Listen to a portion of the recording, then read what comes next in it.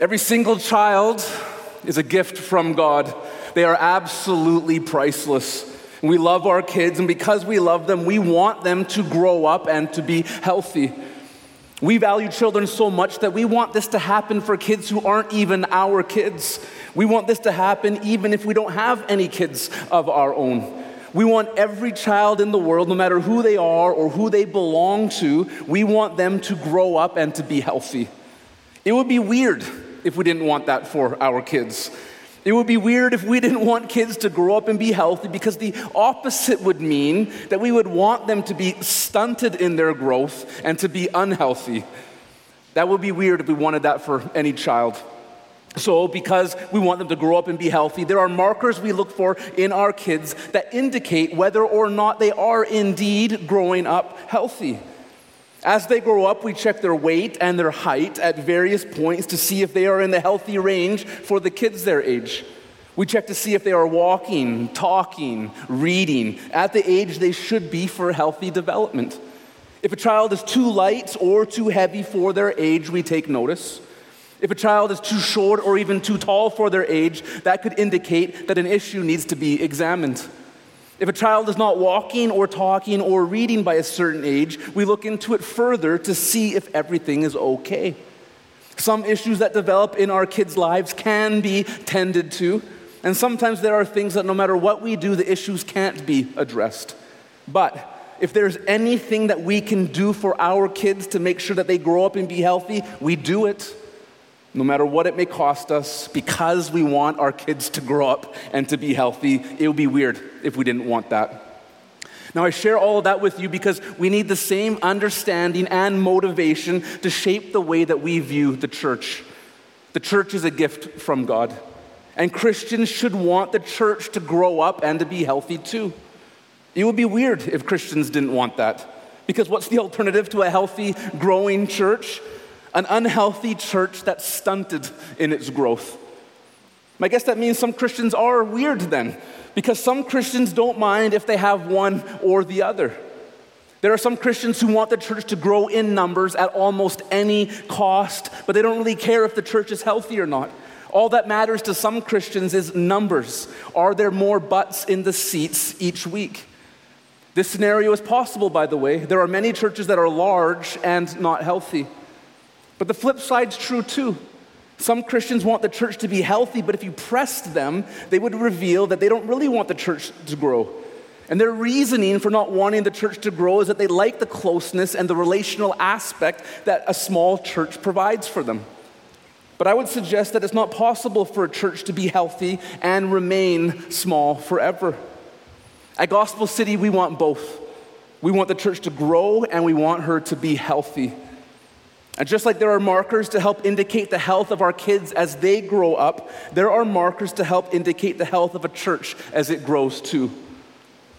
We can see what those markers are as we look at the church as it is in the book of Acts. In Acts chapter 6, verses 1 to 7, we are given a picture of a healthy, growing church. And as we look at this church, we're going to be able to identify 4 marks that indicate healthy growth in it. If a church has all 4 of these markers in it, it will be growing and it will be healthy. But again, the flip side's true too. If any church lacks any of these markers, its growth will be stunted and symptoms of illness will be sure to follow. So at this point in Acts, the church is growing like crazy.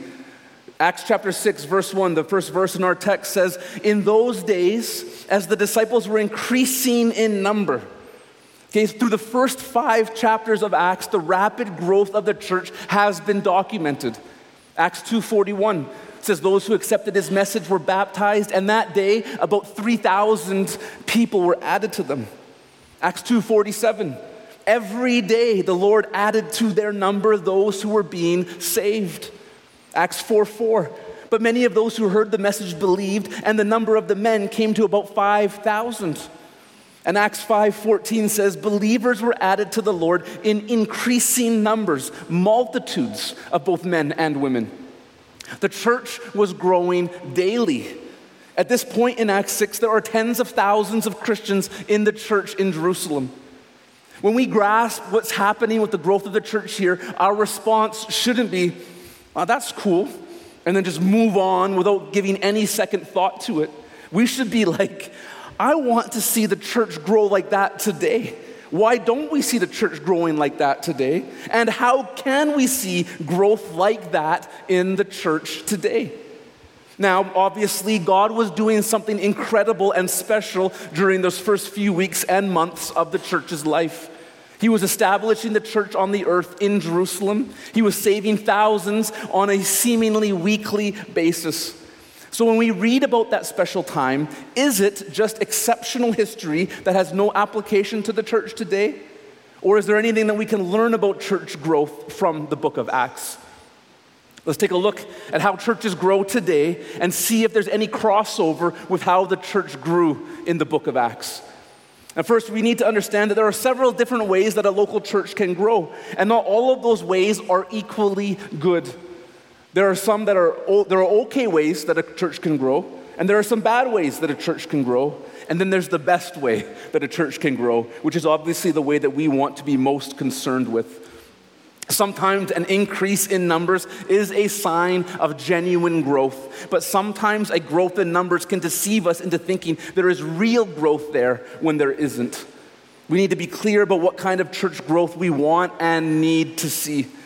And we pray that God will grow Gospel City Church. We pray that all the time. If over time the amount of people that fills this room on a Sunday night begins to grow, we will be able to attribute that growth to one or more of the following explanations. Second, once we see what the good way to church growth is, I want us to see what role we play in the facilitating of that growth. So here are 6 different ways a local church can grow from bad to best. Number 1, a local church can grow when visitors come to church for something other than Jesus. And it's okay if the reason that you first come to church is for something other than Jesus initially. Most people start out by coming for something other than Jesus. But if a person ends up attending church for years, but they never actually end up coming just for Jesus, then that's not good. During his earthly ministry, Jesus drew crowds, sometimes vast crowds. But large crowds didn't mean that everyone came for him. Sometimes they came for stuff other than Jesus, the stuff that he gives them. There were a couple times when Jesus performed a miracle, supplying a crowd of thousands with free bread and free fish to eat. The crowds loved the idea of getting free food from Jesus, so they came back the next day for some more food. But Jesus didn't give them more bread the next time they came. He gave them his word instead. He taught them heavenly truth. And what did they do when they received teaching from Jesus instead of free food? They left. Wow, free bread? Jesus, you are the bomb. You should be our king. The next day, Jesus says, "Eat my flesh and drink my blood." Ugh, that's weird, Jesus. We're out of here. People can come to church today for many things other than Jesus. Free food, friendship, feeling good. They want their problems fixed. Churches can offer free chances to win iPads or concert tickets. They can create some fun community events. They could bring in a celebrity guest speaker. They can offer to pay your bills for the month or anything like that. And I bet you could get people in the doors of the church for those kinds of things. But if a person comes for these things, and these things are all they ever want, and they never want Jesus for who Jesus is, then they haven't been added to the church, even though church attendance might go up because of it. Number 2, a local church can grow because of Christians church hopping. Church hopping happens when Christians attend one church for a period of time, get bored or disillusioned with the church, and then leave to find a spiritual spark in another church. Once they get to the new church and the newness fades away, they leave for another one. In this case, different local churches in the same area will see increases and decreases over time. But if that fluctuation in attendance is because of church hoppers moving from one church to another, all these churches won't see increases at the same time or decreases at the same time. That's because one of their attendances is actually increasing while the others is decreasing. It's an optical illusion. It's due to Christians church hopping. And when this happens, Christians are just getting recycled from one church to another. When people go from church to church like this, the numbers in the church they just left drop, and the numbers of the new church they go to increase. But this isn't real growth. It's just a spreading around of people who are already Christians, who won't put their roots down in a local church for any length of time. Growth that comes by this means is deceiving. The Big C church is not growing when this happens. And don't get too excited if church hoppers make their way to our church. I hope they love our church. I hope they stay. I hope they put their roots down. I hope they get discipled. But chances are good that they will only be here for a short time too before they are off on their next church hopping adventure. Number 3, a local church can grow when Christians leave an unhealthy church to join a healthy one. Now, this isn't the same as church hopping. This happens when a Christian has been faithfully attending and serving and giving to their home church for years sometimes before they realize that their soul is starving for the Word of God and for a community that gives itself to loving God by obeying His commands. And they come to the realization that the church they are in doesn't teach the Word and doesn't model obedience to it. We never want Christians to leave healthy churches ever. But we are not ashamed to call Christians to move away from churches who don't really care about what God has to say to us in His Word. If you are a part of a church that doesn't believe the Bible is the Word of God, doesn't believe Jesus is God, doesn't believe that Jesus is the only way to the Father, that Jesus didn't die on the cross for the sins of the world and then resurrect from the dead 3 days later, that Jesus is not worth obeying today, leave that kind of church and find one that loves Jesus and His Word.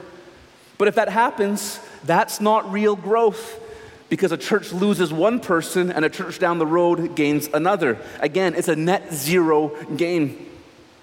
Number 4, a local church can grow when Christians who aren't going to church at all start going again. Now, this is not bad. I hope this begins to happen more and more in our day. Too many Christians today think that regular attendance and participation in the life of a local church isn't important. The truth is, you cannot obey all of the commands of Jesus apart from regular participation in the life of a local church. You cannot experience all that Jesus has for you apart from regular participation in the life of a local church. So if you're here tonight or you're listening online and I ever nag you about attending church, know that it's only because I want you to experience as much of Jesus as you possibly can. And that can only happen in the context of belonging to a local church. So a church can grow if dormant Christians who haven't been attending get spiritually revived and start attending church regularly. This would lead to an increase in attendance in a local church. But keep in mind, these Christians were already a part of the Big C church. They just weren't actively participating in the local church. So this is good when it happens, but it's still an iffy kind of church growth too. It's a pseudo growth. It's not real growth. Number 5, a local church can grow when Christians have kids added to their family by birth or by adoption and raise them up in the Lord, and these kids become believers one day, and then they're added to the church. Now, it's never a guarantee that kids raised in a Christian home will eventually become Christians themselves, but the odds are a lot higher that they will. Proverbs 22:6 says, "Start a youth out on his way. Even when he grows old, he will not depart from it." Now, this will take a long time to grow the church this way exclusively. The church will not grow exponentially the way that it was growing in Acts if all we did was wait for our kids to grow up and become Christians and become the next additions to the body of Christ. And as a side note, it is so incredibly awesome when our kids become believers. I don't want you to think I'm minimizing that. I am not in the slightest. We should want that to happen so badly. We should just want so much more than that to happen, which leads me to number 6. A local church grows when unbelievers get saved by hearing and believing the gospel, and they are added to the church. This is the best and really the only way that we should be concerned about when we're talking about church growth. This is what happens when the gospel is proclaimed on a regular basis to people who aren't believers yet. The church grows numerically through unbelievers hearing and believing the gospel message. When an unbeliever believes the gospel for the first time, their sins are forgiven, they are born again, and they are added to the church, to the big C universal church. And then hopefully they will get connected to and become a member of a local church. So go ahead and write this down. It's the first fill-in on your outline. A healthy, growing church is evangelistic. A healthy, growing church is evangelistic. We need to be crystal clear in our understanding that this is the kind of growth the church is experiencing in the book of Acts. The gospel of Jesus Christ was being proclaimed to people all of the time. Look back through the first 5 chapters of Acts that we've covered so far in our study, and you can see how the exponential growth of the church is connected to the preaching of the gospel. The gospel was going out like crazy. Acts 2, 41-42 again says, so those who accepted his message were baptized, and that day about 3,000 people were added to them. They devoted themselves to the apostles' teaching, to the fellowship, to the breaking of bread, and to prayer. The apostles' teaching was both private and public, and it was taking place every single day. Acts 4:4. But many of those who heard the message believed, and the number of men came to about 5,000. Acts 4:31, when they had prayed, the place where they were assembled was shaken, and they were all filled with the Holy Spirit and began to speak the word of God boldly. All the Christians left that prayer meeting in Acts 4 boldly speaking the gospel to unbelievers. Acts 4:33, with great power the apostles were giving testimony to the resurrection of the Lord Jesus, and great grace was on all of them. And in Acts 5, we saw this last week when the angel freed the apostles from jail. They were told, go and stand in the temple and tell the people all about this life. Hearing this, they entered the temple at daybreak and began to teach. Verse 25, someone came and reported to them, to the religious leaders, look, the men you put in jail are standing in the temple and teaching the people. And Acts 5:42 says, every day in the temple and in various homes, they continued teaching and proclaiming the good news that Jesus is the Messiah.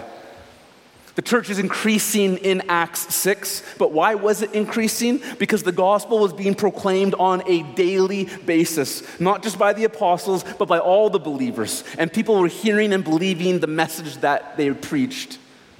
Growing the church through having kids born and raised to love Jesus will take too long for that to be the primary way the church grows. It's not real church growth that the church is growing numerically through people who are already Christians being added to the church, coming from bad churches or starting to go to church after a long time away. If no new Christians are being made through hearing and believing the gospel, all current believers will eventually die and there will be no Christians left. If the local church isn't growing through evangelism, then that local church is destined to die. The Big C church, the body of believers all over the world, can never die because Jesus promised to build his church and that the gates of Hades will never overcome it. The universal church cannot die, but local expressions of the church can die. Sadly, it happens all the time. Now, I've heard people say of Gospel City, and I'm one of them, I love our church. Why isn't it growing more than it already is? Now you know the answer to that question. If we want Gospel City Church to grow and be healthy, and we should want that, then we need to get passionate about having the gospel preached throughout our city way more than it currently is. Now, I can think of 3 ways that the gospel can be shared with people. One of these ways you cannot use to your advantage, but the other 2 you can.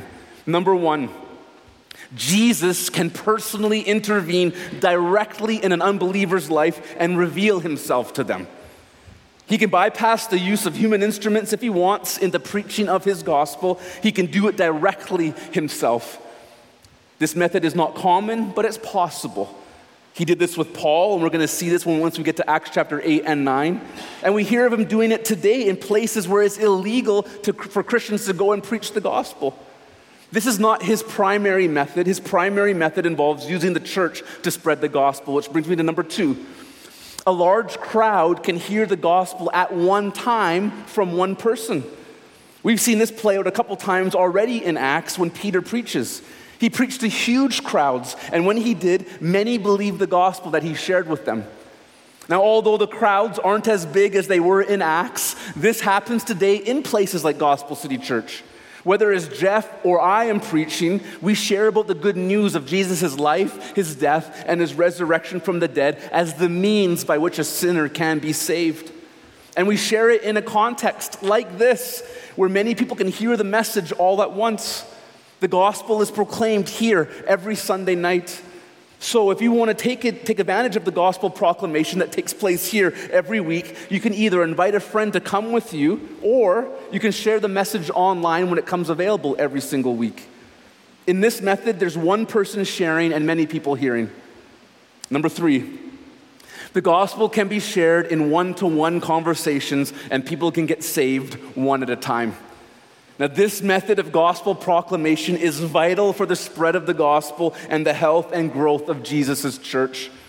An individual person can only reach so many people, but if everyone in a local church took the responsibility upon themselves to share the gospel with the people in their spheres of influence, their home, their workplace, their hobbies, the reach of the gospel would be exponential. Now, none of these 3 methods is better than the other. We should want all 3 of them to happen in our lives. But for most of us, we are only responsible for the 3rd one happening in our life. And can we be honest here? This isn't happening on a regular basis amongst us. And I'm convinced that if it was, then the church would be growing. So how can we make a course correction and develop into a church where the Great Commission is fulfilled among us? What do we need to see, or what do we need to do to see this happen? I'm going to give you 4 very practical steps that you need to do if you are going to be used by God in life-changing ways in the building of his church. Number 1, you just need to be willing. You need to be willing. There needs to be a willingness to be used by God to share his gospel. And we're not even talking about doing anything at this step. We're only talking about desire. Do you want to see people get saved? Do you want God to use you to bring that about in someone's life? If the answer is no, then your first step is to begin asking God to change your heart to want the same things that God wants. Keep praying for him to give you a willing heart. Pray this until he does. But if the answer is yes and you are willing, awesome. Then move on to step number 2. Step 2 is you need to be trained or discipled. Now, God gives some Christians the gift of evangelism. These people, or these weirdos, seem to share the gospel with strangers almost by accident. Like they aren't even trying to share the gospel on purpose. It just comes out of them. Now, most people aren't like that, though. Most have to learn how to share the gospel. For most people, sharing the gospel is scary, is difficult, and it's costly. And for a lot of Christians, they simply don't know how to share the gospel. So if that's you, the answer isn't, well, I'll just let someone else tell people about Jesus. Or, isn't that the pastor's job to do that? No, the answer is to get discipled. You can do this here by becoming a member of Gospel City Church if you haven't done that already. And if you are a member, you can enroll in our discipleship course called Pipeline, where you train to become missional. And you receive mutual encouragement from others who are also giving themselves to fulfill the Great Commission. It's so encouraging for me to see my brothers and sisters in this church give themselves to being discipled and watching them grow spiritually right before my very eyes. I hear stories in our pipeline groups all the time of our brothers and sisters looking for opportunities to share Jesus, pray for these opportunities, and then actually do it. Actually share the good news of Jesus with people in their life. People in our church, people that you know and love, normal, regular, everyday people are being trained to share the gospel, and they are growing in that. And do you know what that means? It means by God's grace, you can do it too. Number 3, you need to pray, because we cannot do this in our own strength. We need to pray for the Holy Spirit to embolden us to go and speak the gospel no matter what it may cost us. We can pray that Jesus saves people. We shouldn't stop praying that. But do you notice how the Christians in Acts prayed?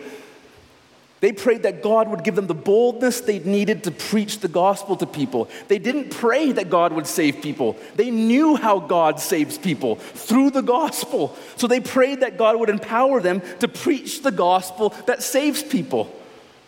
And then number 4, you need to just do it. You got to actually tell people the gospel with words. We can be willing to share the gospel. We can be trained to share the gospel. We can pray for boldness to share the gospel, but then we actually have to do it. We have to tell another person all about what God did to demonstrate his great love for them. Doing the first 3 steps is not enough. We have to take the leap of faith that is required and talk to someone about Jesus. You have to do it. And here's a spoiler. You're going to make mistakes as you try. The words aren't going to come out the way that they do in your imagination. It's going to be harder than you think. Most people are going to reject the gospel when you share it with them, and you may suffer consequences for talking about Jesus. Now, in case anyone thinks I'm putting too much pressure on us to get people saved, let me remind you of a couple key truths. Church growth is ultimately up to Jesus. It begins with him and it ends with him. He wants people saved. He died and rose to make their salvation possible. He's drawing them to get saved by way of the Holy Spirit. He's the one saving them. Jesus saves people. We don't save anyone. But we still have a vital role to play. Jesus chooses to use the church to build the church. So why doesn't our church grow as much as we would like it to, or as much as we think it should? It's not because Jesus changed his mind. It doesn't want people saved anymore. It's not because the blood of Jesus is insufficient to save. It's not because Jesus isn't a master builder. It's because the church is not fulfilling the Great Commission. If a church is not growing numerically, it's because its members are not preaching the gospel. It's really that simple. A mark of a healthy, growing church is that it is evangelistic. All right, cut that off. Next fill-in right now, just like that. A healthy, growing church is financially generous. A healthy, growing church is financially generous. Write that down and then we're going to unpack it. We can see 2 expenses in the beginning of Acts 6 that need to be covered by the church. In verse 1 it says, "In those days, as the disciples were increasing in number, there arose a complaint by the Hellenistic Jews against the Hebraic Jews that their widows were being overlooked in the daily distribution." Daily distribution of food costs money. And that wasn't the only expense the church had to deal with back then. Verse 2, the 12, a name given to the apostles, summoned the whole company of the disciples and said, "It would not be right for us to give up preaching the word of God to wait on tables." So the apostles were the ones overseeing this ministry as well as shepherding the entire church. That took time and energy that they could not spend elsewhere. The apostles couldn't work full-time jobs and do all the work that was involved with leading the church at the same time. And the apostles' cost of living cost money. So where did the finances come from to cover these expenses? Well, the money didn't come from the religious establishment of Israel. Remember, they hated Jesus and they wanted to kill the apostles. The money didn't come from Rome. The resources needed to support the apostles and to fund the daily distribution of food to the widows came from the church. The church supplied the resources to meet the needs of the church. If the church in Acts wasn't financially generous, then the apostles wouldn't have been able to lead the church full time. They would have had to get jobs that took them away from their church responsibilities. And if there was no giving, then the practical needs among the members of the church would not have been met. And nothing has changed in the last 2,000 years. The church today supplies the resources needed to meet the needs of the church. 2 weeks ago, Jeff preached a great message on what financial giving to the church should look like under the new covenant. So I'm not going to rehash that sermon here. You can go back to it and listen to it online if you missed it.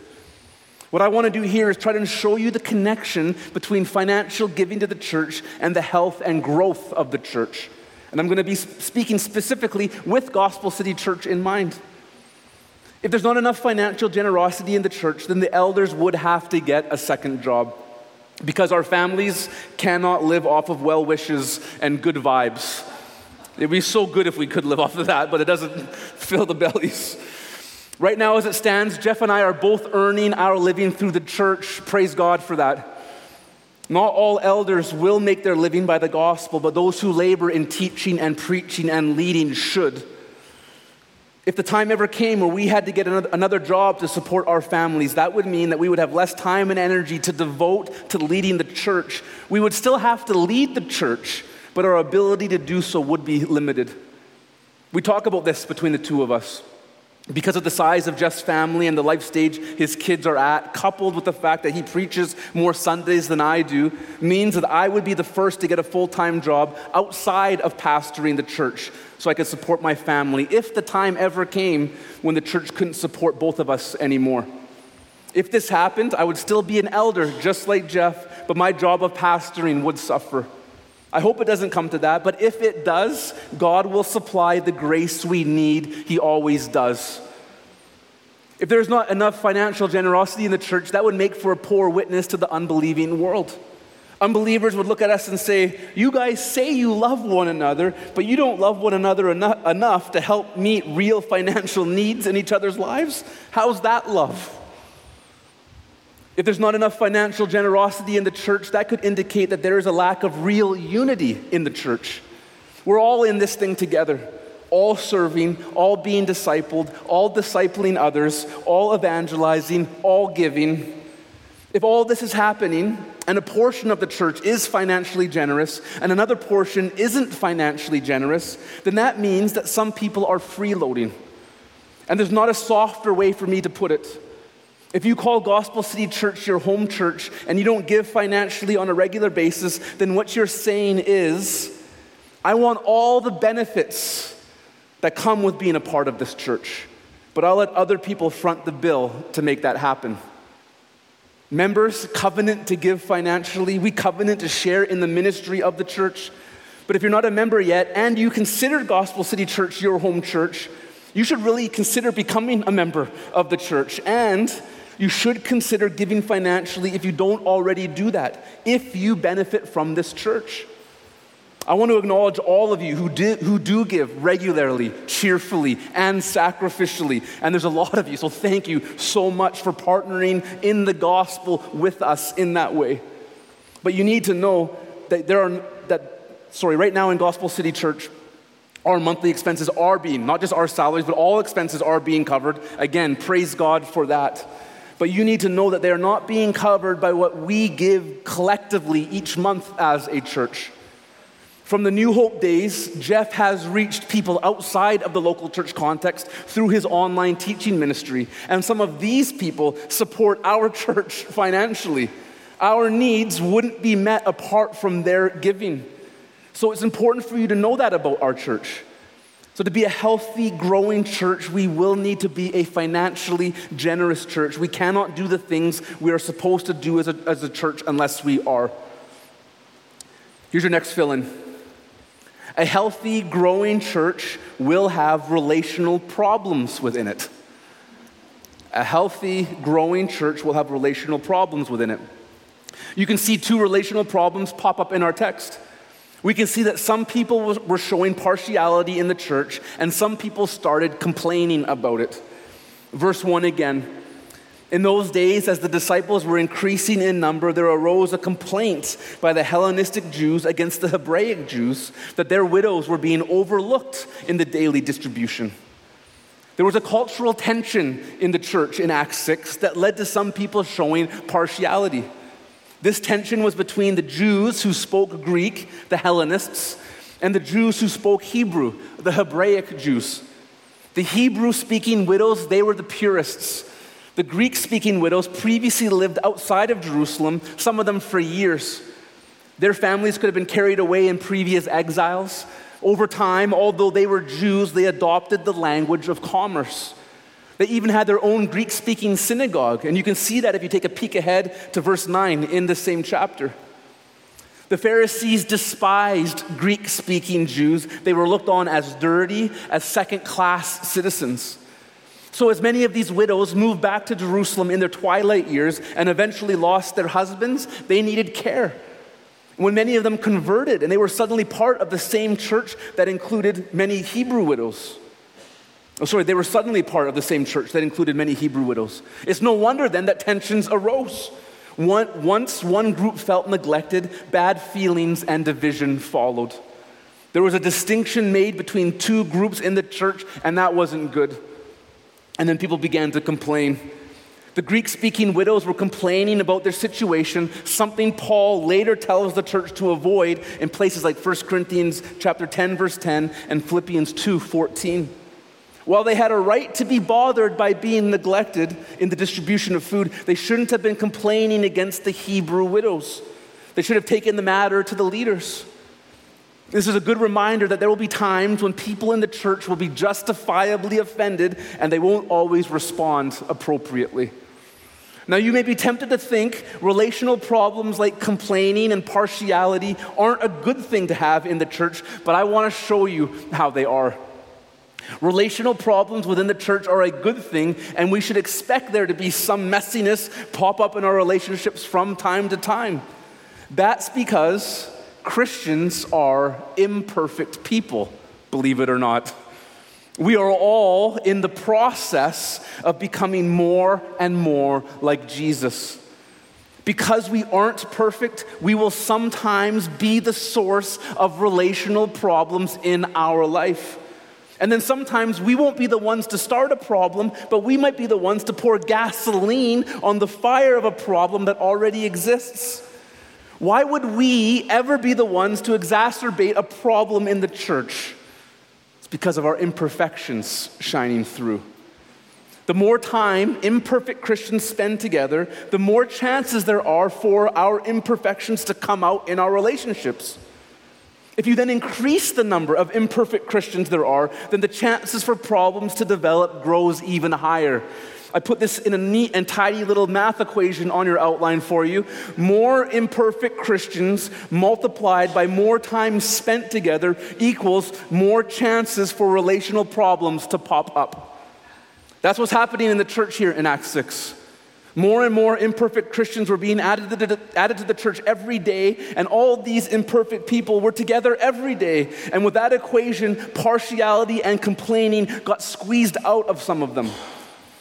So what's the solution to relational problems that inevitably pop up in the church?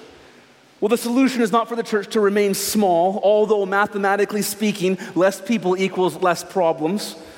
And the solution isn't to stop spending time together. If you stop spending time with your brothers and sisters in Christ, or if you never started spending time with any of them to begin with, that would be a way to guarantee you will never have problems with people in the church. If you spend zero time with other people, there is a 0% chance you will have any problems with any of them.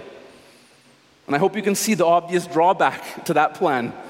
If you don't spend any time with people, you won't have any meaningful relationships, and you will be all alone. When things do get messy in the church, don't be surprised that they did. Don't run away from people. Don't stuff your problems and put on a fake happy face. Relational messiness in the church allows us opportunity to extend and receive grace. It allows us to see the areas of our life that we need to grow in, and it allows us to see the areas our brothers and sisters need to grow in too. When there are relational problems in the church and we work through them, it shows the world what true agape love looks like. We love each other, not because everyone is perfectly lovely, but because we all have a perfect love inside of us, empowering us to love imperfect people. That's what causes our love to look great. Because it's easy to love lovely people. Pharisees can do that. Love people who are difficult to love, that shows God's love. The Christians in the early church devoted themselves to discipleship every day. There were many opportunities for tensions to brew, and if it wasn't this widow's issue, it would have been something else. If you take a chance at building meaningful relationships with your brothers and sisters in the church, you will get hurt sometime, and you will hurt others, but you will also form incredible friendships in the process. And this is why relational problems in the church are good. They are an indicator that people are actually spending time together being the church, learning what it actually means to love one another. If there were never any relational problems in the church, I don't think it would be a healthy, growing church. Here's your next fill-in, and this is going to be the final one for the night. A healthy, growing church has biblical leadership within it. A healthy, growing church has biblical leadership within it. You need to know up front that you don't need biblical leadership in a church before you can have a church. A church can exist and function without biblical leadership in it, but a church will not be a healthy, growing church unless it has biblical leadership in it. The apostles were the first recognized official leaders of the church 2,000 years ago in Jerusalem. And now anyone couldn't just be an apostle. You couldn't just take that recognition upon yourself by yourself. To be an apostle, you had to have been an eyewitness of the resurrected Jesus. You had to have been personally commissioned by him. And you had to have had miraculous signs and wonders done by God through your hands in order to authenticate your ministry. We do not have apostles today like the church had in its formative years. Paul writes in 1 Corinthians 15, verses 8 to 9, that he was the last of all the apostles. So God used his apostles to start his church, and the apostles are the leaders in the church here in Acts 6.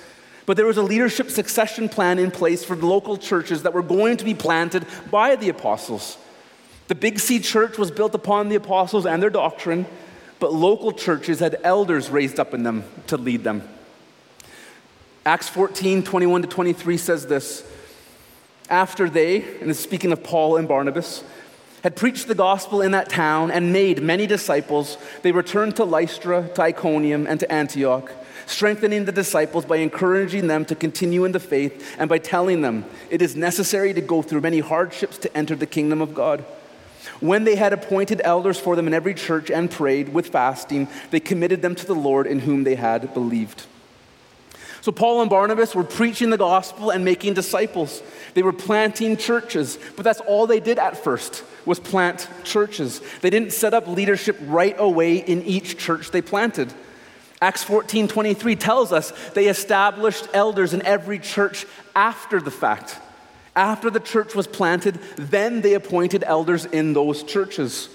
That teaches us that the churches outside of the church that was in Jerusalem were established and in existence before there were leaders in them. We see the same idea come through in Paul's letter to his protege Titus. In Titus 1:5 he says, "The reason I left you in Crete was to set right what was left undone, and, as I directed you, to appoint elders in every town." So Paul told Titus the reason he was left in Crete was to set right what was left undone. And what was left undone? There were no elders in the churches at that time. And that is what Paul directed Titus to do, appoint elders in every town. So again, you can see that a church can exist without elders, but Paul didn't want any church to remain elderless. Paul wanted biblical leadership in place in every church. And just like you had to meet certain qualifications in order to be an apostle, a prospective elder had to meet certain qualifications before they could become an elder. You couldn't just be an apostle or an elder simply because you wanted to be one. An apostle saw the risen Jesus, they were commissioned by him, and they did miracles. An elder has to meet the criteria laid out for us in the scriptures in places like 1 Timothy chapter 3, verses 1 to 7, Titus chapter 1, verses 6 to 8, and 1 Peter chapter 5, verses 1 to 3. Elders must be called by God, they must demonstrate godly character in their life, and they must be competent in teaching the Bible to others. I think that one of the biggest problems in the church today is that churches have unqualified and unbiblical leaders in them. Many churches take their cues from the world when it comes to selecting its leaders instead of trusting the Word of God. Some churches select the people with the most charisma, charm, humor, or business savvy. And none of these things is bad. It's just that these are not necessary for a person to have before they can serve in God's church as one of its leaders. A biblically qualified leader in God's church today will have been called by God, have godly character that is plain to see, and be able to teach people God's word. That's it. If you have these qualifications, then you can lead his church. If you don't have these, then you can't or shouldn't. The church in Acts 6 was a church that had biblical leadership in place. In our text, we can glean some things about what biblical leadership looks like by looking at the example that we have in the apostles. And we are able to make the connection between what we see in the apostles here and to what we should see in elders in local churches today. So when we read our text, Acts chapter 6, picking things up in verse 2. The 12 summoned the whole company of the disciples and said, "It would not be right for us to give up preaching the word of God to wait on tables. Brothers and sisters, select from among you 7 men of good reputation, full of the Spirit and wisdom, whom we can appoint to this duty. But we will devote ourselves to prayer and to the ministry of the word." This proposal pleased the whole company, so they chose Stephen, a man full of faith and the Holy Spirit, and Philip, and Prochorus, and Nicanor, and Timon, and Parmenas, and Nicholas, a convert from Antioch. They had them stand before the apostles, who prayed and laid their hands on them. So from this we see biblical leadership must shepherd God's people. Although the qualifications to be an apostle differ from the qualifications to be an elder, there is no difference when it comes to either of them taking care of God's people. Whether it was the apostles in the first century or elders in local churches today, biblical leaders shepherd God's flock. Shepherding people is a lot like shepherding sheep. Leaders of God's people need to feed them, protect them, care for them, and lead them. Disciples of Jesus must be fed the word of God by their leaders. They must be protected from false teachers and false doctrine. They must be loved practically, having their spiritual, physical, and emotional needs cared for. They must be led into fulfilling the will of God in their lives. And we see the apostles doing all of these in Acts 6. You see the priority they gave to the word of God in places like verse 2 where they say, "It would not be right for us to give up preaching the word of God to wait on tables." And in verse 4, "But we will devote ourselves to prayer and to the ministry of the word." Priority to the word should shape everything that the church does. It's what feeds our souls. Knowing it helps protect us against receiving and believing what is false. It instructs us how we are to love the brethren. It is the blueprint for what the church is to accomplish. Biblical leaders lead by pointing people to what the Word of God says to do. Leaders model what needs to be done, and they equip and encourage members to participate in what needs to be done. And all of this is by the Word of God.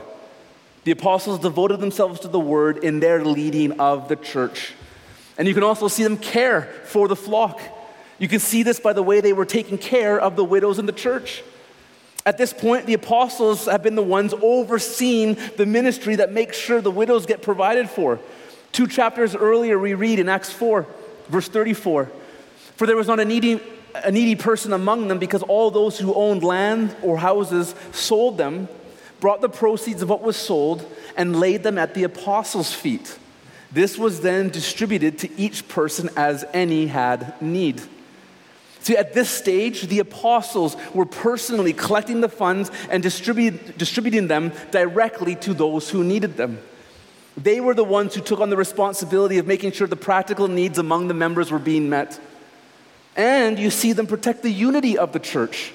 The apostles didn't bury their heads in the sand when relational tension started brewing in the church. They wasted no time in jumping in and leading and finding a solution. You see great biblical leadership on display in Acts 6. When you see them delegate ministry in the church, there is too much work to be done when it comes to leading God's people. No one person or even one team of people can do it all by themselves. Moses learned this lesson while he was leading the Israelites out of Egypt into the wilderness on the way to the promised land. Moses was burning himself out trying to do all of the leading on his own.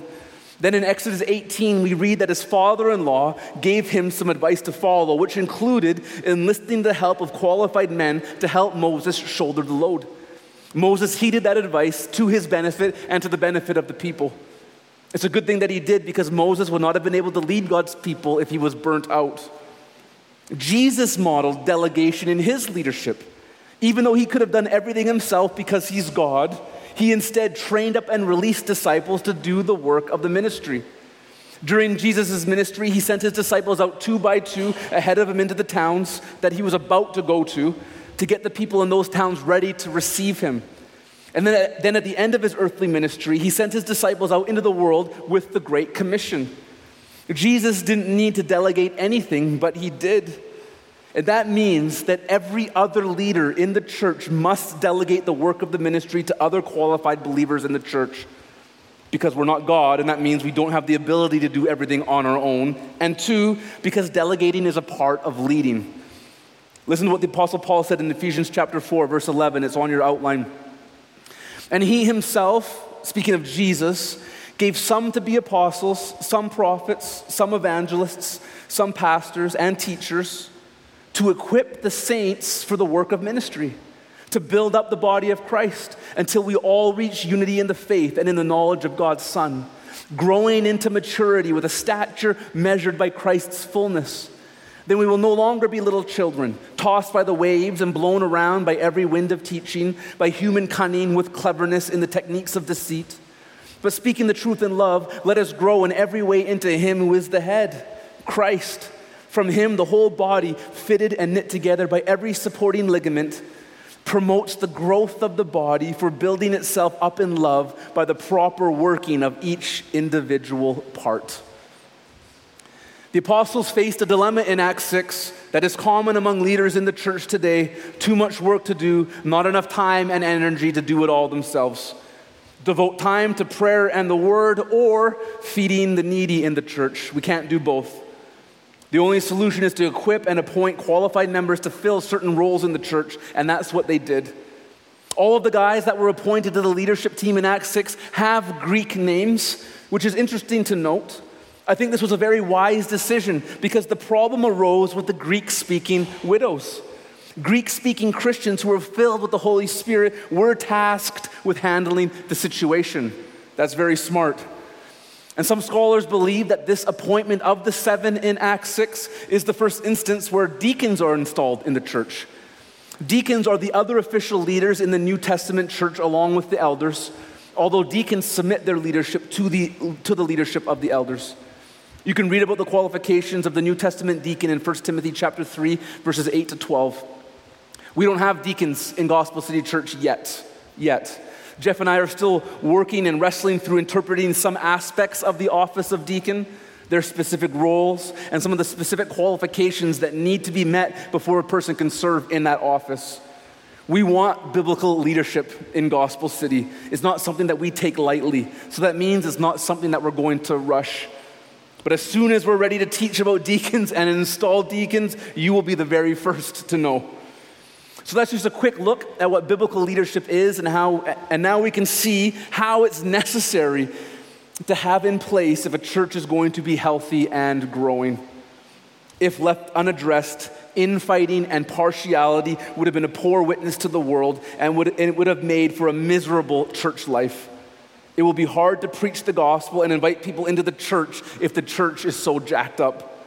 Biblical leadership enters into the messiness of the church and brings about godly solutions.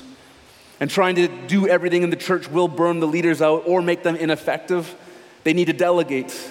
If they didn't delegate the work of the ministry, then their priority to prayer and the word would suffer.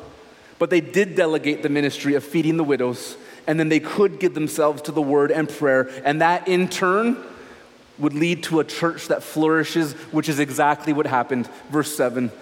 So the word of God spread. The disciples in Jerusalem increased greatly in number, and a large group of priests became obedient to the faith.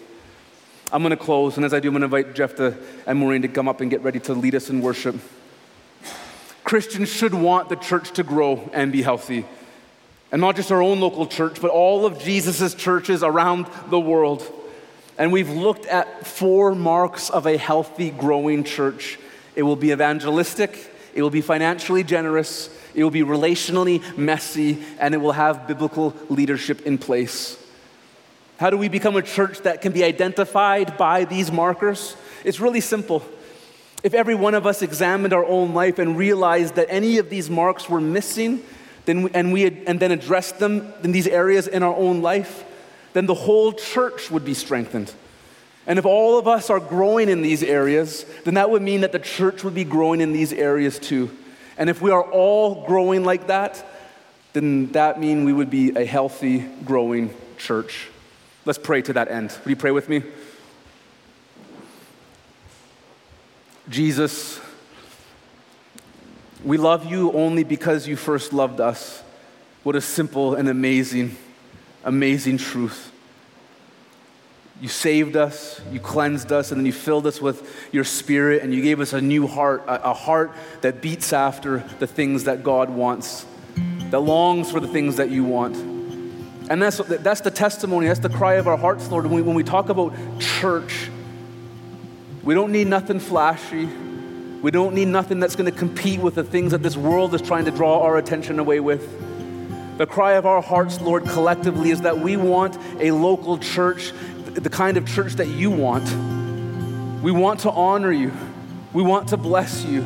We want to experience as much of you as is possible on this side of heaven. We want a church that is marked by power, that's effective, that's leading people to getting saved in our city and beyond, that has deep and meaning relationships intertwined within it, that marks the kind of love that gives away the things of this world because we have the greatest riches that anyone could ever comprehend, that the riches of Christ fill our spirit and our soul. We want to be a generous church. And we want to pray for our leaders. We want to raise up leaders. We want to be led by leaders that meet biblical qualifications because, again, these are things that you want for us, Jesus. And so help us towards that end. Guide our steps individually. Guide us collectively. That step by step, Lord, you use us to build a kind of church that will glorify you and bless you and make you smile. Do that, Jesus, we pray. For your glory, and for our joy, and for the good of our city, we pray these things in your name. Amen. Amen. Hey, thanks for being with us for this study. Before you go, I want to share just a few quick things with you. If you've never given your life to Jesus, then you need to go to gospelcity.ca/gospel right now. You'll find a short video where we share the best news you'll ever hear in your life. It's more important than whatever else you're doing, so go to gospelcity.ca/gospel right now to learn more about Jesus. If God has blessed you through this message, we'd love to hear about it. Email us at info@gospelcity.ca and let us know how God has impacted your life through His Word. If you'd like to support the teaching ministry of Gospel City through financial giving, you can do so by going to gospelcity.ca/give. And finally, I want to invite you to follow us on Facebook, Instagram, and Twitter for updates and encouragements throughout the week. And you can find all those links in the top right corner of our website. We love you, Uppercase C Church. Be blessed.